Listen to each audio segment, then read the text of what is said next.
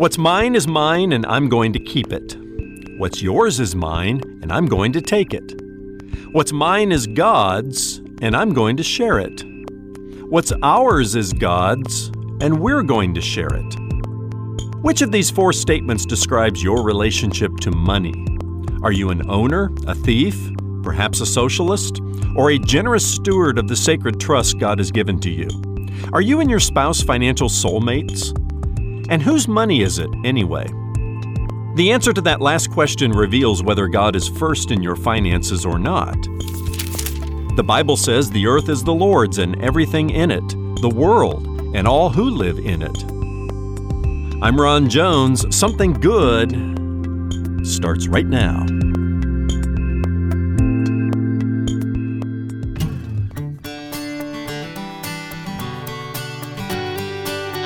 About the way we use our money. Consider this. The Bible contains more than 2,000 verses on the subject. Hello, I'm Brian Davis. Welcome to Something Good with Dr. Ron Jones, lead pastor at Atlantic Shores Baptist Church in Virginia Beach, Virginia. Money can often distract us from doing God's will, and it has the potential to enslave us if we're not careful. Today, Ron shares 3 keys to managing our finances God's way as he continues his series, His Money, Your Faith. Online, you'll find us at somethinggoodradio.org, where you can listen to the broadcast on your schedule. And be sure to subscribe to our podcast. You can find us at Spotify, at Apple Podcasts, or wherever you get yours. Now from Psalm 24 and verse 1. Here's Ron with part 2 of his Something Good radio message. Whose money is it anyway? And I want to share with you just three simple principles. And if I hadn't learned these basic principles, these two roads would have crisscrossed and returned to their parallel state. But God built a super highway here upon which I've been traveling for all these years, and that impacted even Catherine and I's marriage when we got married. And we've been traveling on this highway and this journey together for more than 20 years. Here's the first principle. God owns everything. Psalm chapter 24 and verse 1, the earth is the Lord's and everything in it, the world and all who live in it. Everything. Circle that word. Everything. The earth is the Lord's and everything in it. Everything belongs to Him and all who live in it. Everything belongs to Him, and every who in Whoville belongs to Him too. All right? I mean, it's pretty simple, isn't it? 1 Corinthians 10 and verse 26, for the earth is the Lord's and the fullness thereof. Haggai chapter 2 and verse 8, I love this. The silver and gold are mine, declares the Lord Almighty.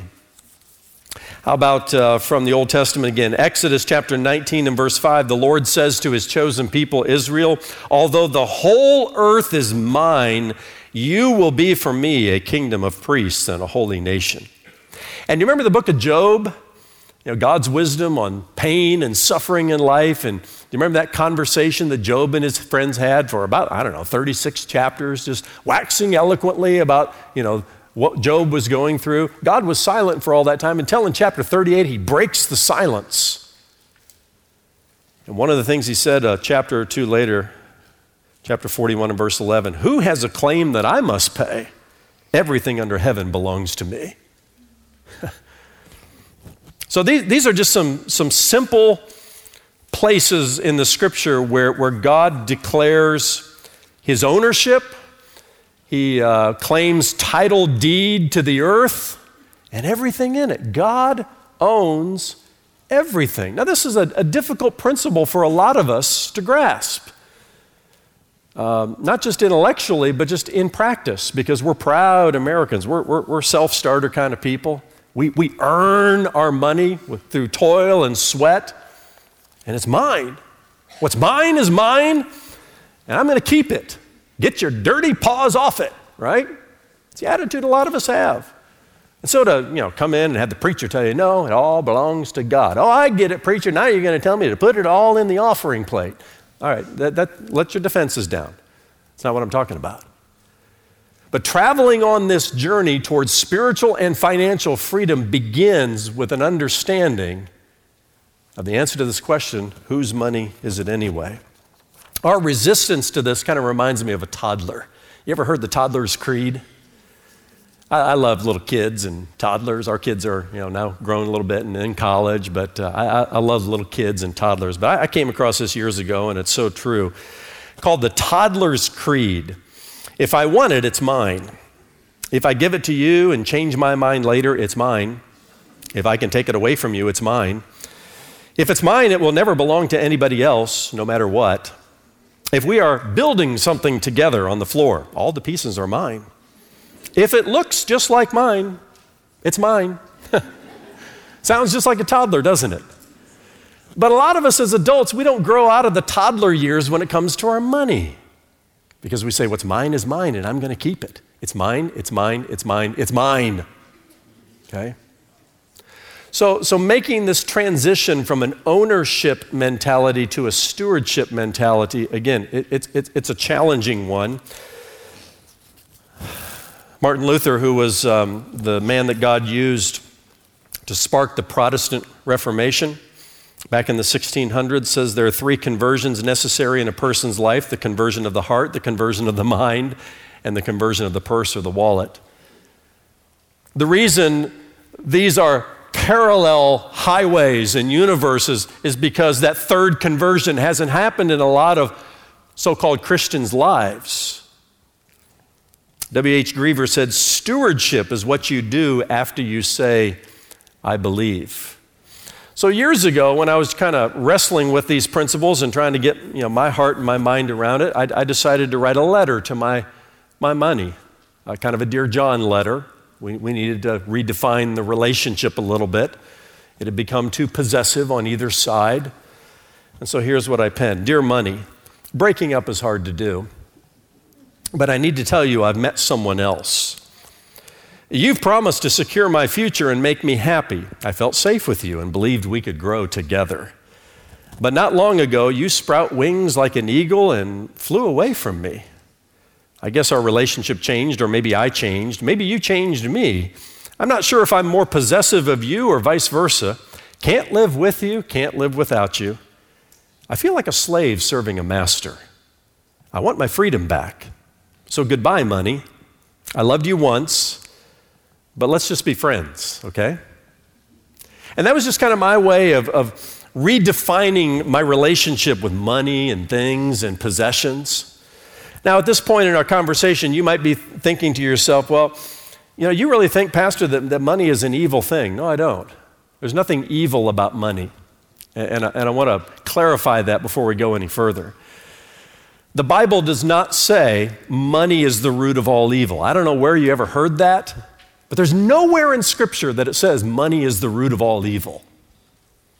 It says the love of money is the root of all evil. You have an unhealthy affection for money and the things that money can buy, and there are warnings all over Scripture. It threatens the lordship of Jesus Christ in our lives. This is why Jesus said in his Sermon on the Mount, you can't serve God and money at the same time. You have to make a choice. Either one will be the Lord of your life or the other. Money is neutral, though.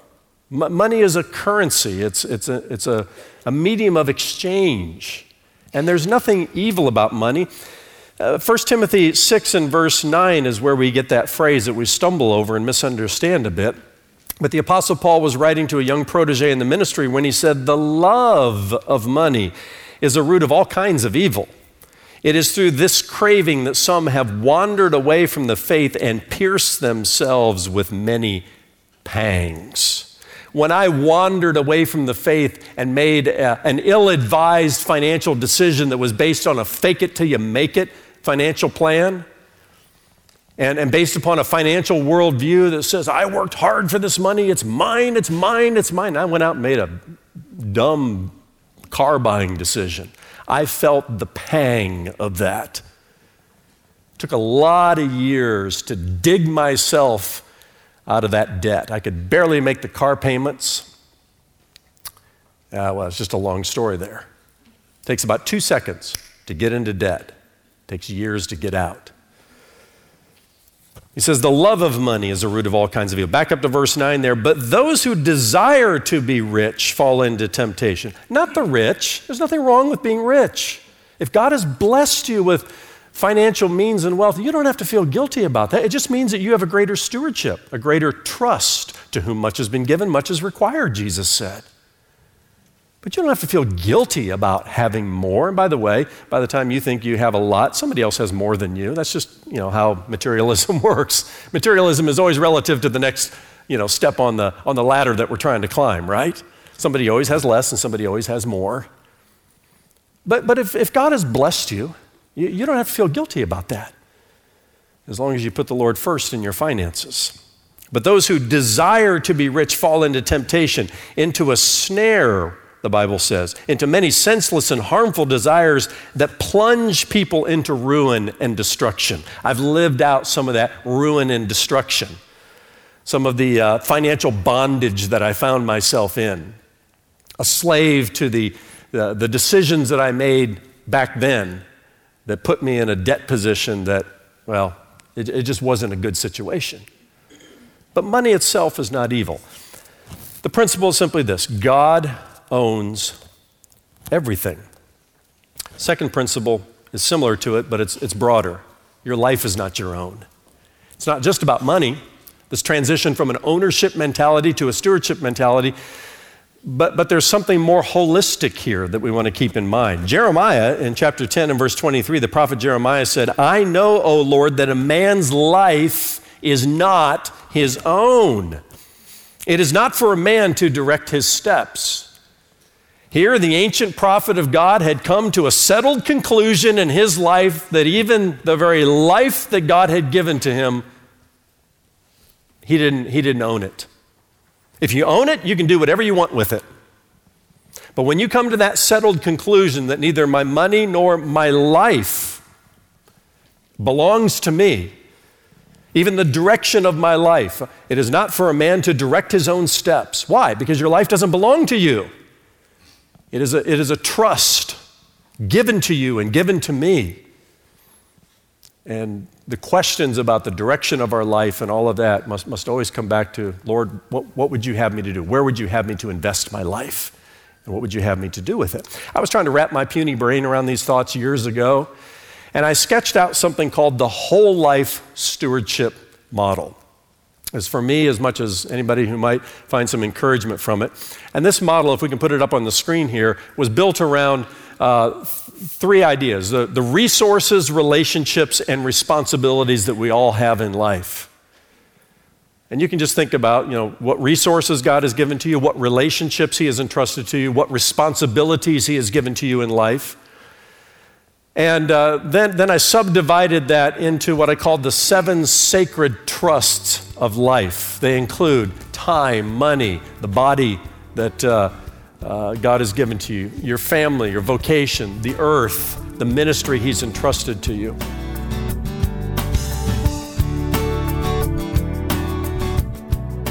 Still ahead, the second half of today's Something Good radio message with Dr. Ron Jones. Something new is happening at Something Good. Earlier this year, we released a brand new streaming platform for Something Good Radio and Something Good Television, or what we're calling SGTV. There you'll also find Something Good Travel, Something Good Courses, and the new Something Good Digital Library, where you can search for biblical answers to your questions from nearly 30 years of Ron's Bible teaching ministry. Watch, listen, and download for free, and when it's convenient for you.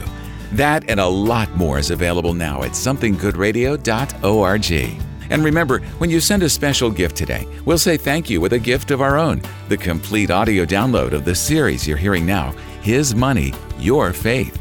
Donate online at somethinggoodradio.org or mail your gift to P.O. Box 6245, Virginia Beach, Virginia 23456. You can also call our offices at 757-276-1099. And now here's Ron with the second half of today's Something Good radio message. Whose money is it anyway?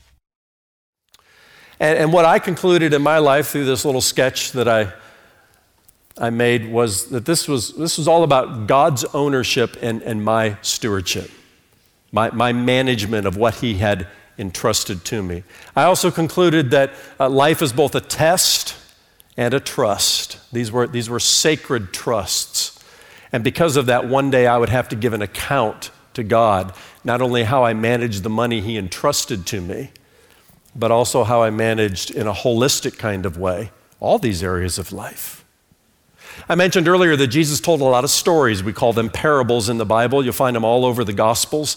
And one of them is found in Luke chapter 16. It's called the parable of the unjust steward or manager.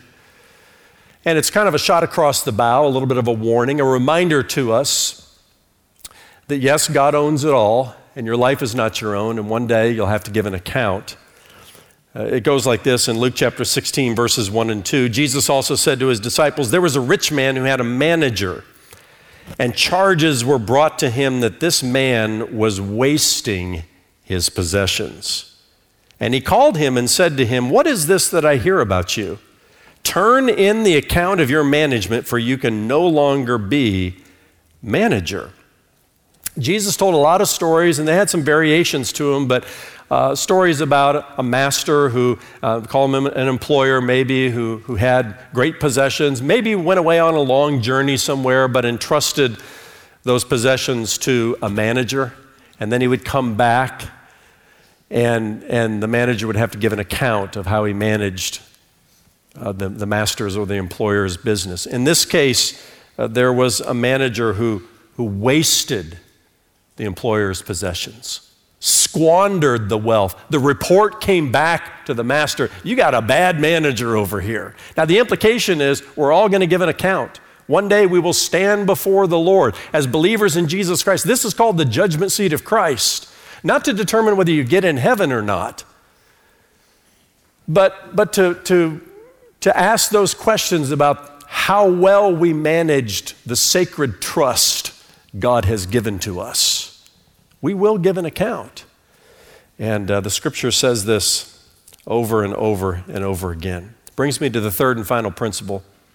And this one really flows out of the first two. God owns everything. Your life is not your own. Therefore, every financial decision is also a spiritual decision. Every financial decision is a spiritual decision. It's a spiritual decision because it doesn't belong to you or me in the first place. It's somebody else's money. It's His money. And it's a spiritual decision because we will one day give an account of how well we've managed it. And whether we've managed it to the glory of God, and whether we've been faithful, not successful, but faithful with what God has given to us. And the principle in Scripture taught through the parables of Jesus is, if you've been faithful with a little, then He'll entrust you with more. Some of you may be sitting here and saying, Pastor, this is all great for people who have a lot of money, but I don't have a lot of money to manage, and I'm just trying to rub a couple nickels together and get by. Let me put some of this in perspective for you in terms of, again, God owns it all. Your life is not your own. Let's say you work for 40 years of your life, from age 25 to age 65. And let's say on average you only make $25,000 a year. And by the way, that's below the federal poverty line. So it's not a great salary, okay? But on average you made about $25,000 a year over 40 years. Just do the math. $1 million. $1 million passed through your hands. What did you do with that? How well did you manage that? And by the way, if we're just talking about our earthly portfolio, we'll talk about our eternal portfolio later, but if we're just talking about our earthly portfolio, building wealth has nothing to do with how much money you've made. There are plenty of bankrupt billionaires and millionaires.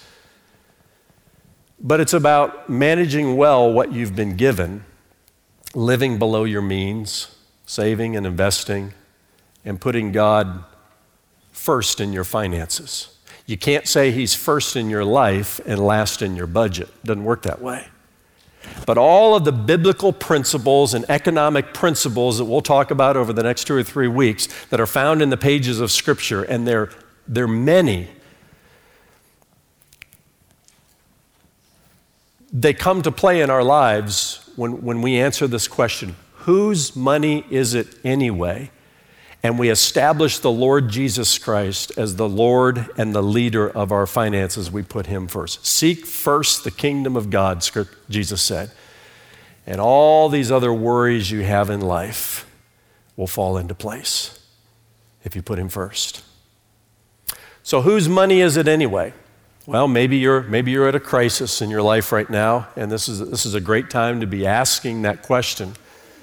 What we don't know yet is when the crisis subsides, if it does, whether you'll return to two parallel freeways and highways and two parallel universes where your financial life and your spiritual life never interact, or whether God sets you on a brand new journey, on a multi-lane superhighway where followers of Jesus Christ who have adopted a mentality governed by and informed by biblical financial stewardship principles lead their life and lead them into an experience and the enjoyment of true spiritual and financial freedom individually, in your marriage, and in a lot of other areas of life. I hope you'll join me in this journey.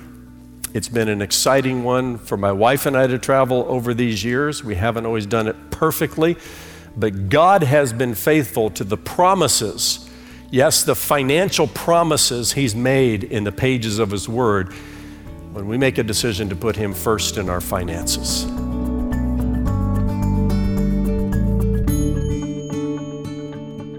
Thanks so much for joining us for today's Something Good radio message. Whose money is it anyway? Ron, I can almost hear someone listening today saying, "Oh no, not another sermon about money." I imagine that's a fairly common response, isn't it? It sure is, Brian. There's no doubt about that. It sort of reminds me of how Moses may have felt in the book of Leviticus. God repeated himself over and over and over again, and not just in Leviticus, but in many parts of the Pentateuch when he was preparing the Israelites to become a nation unto themselves. But here's the thing I'd say to encourage anyone who grows weary of messages about money or any other subject that may seem at first blush to be a bit overdone from the pulpit. As pastors and teachers, it's our job to teach the Word of God. So if God himself talks about money over and over again, and by the way, he does, then to be a good steward of my role in the body of Christ, I'm obliged to talk about that subject often enough to demonstrate how important the subject is to God and to us. But let me also add something to the conversation, or should I say, at least expound on something I mentioned earlier today. This is not merely a message about money or about tithing or about giving.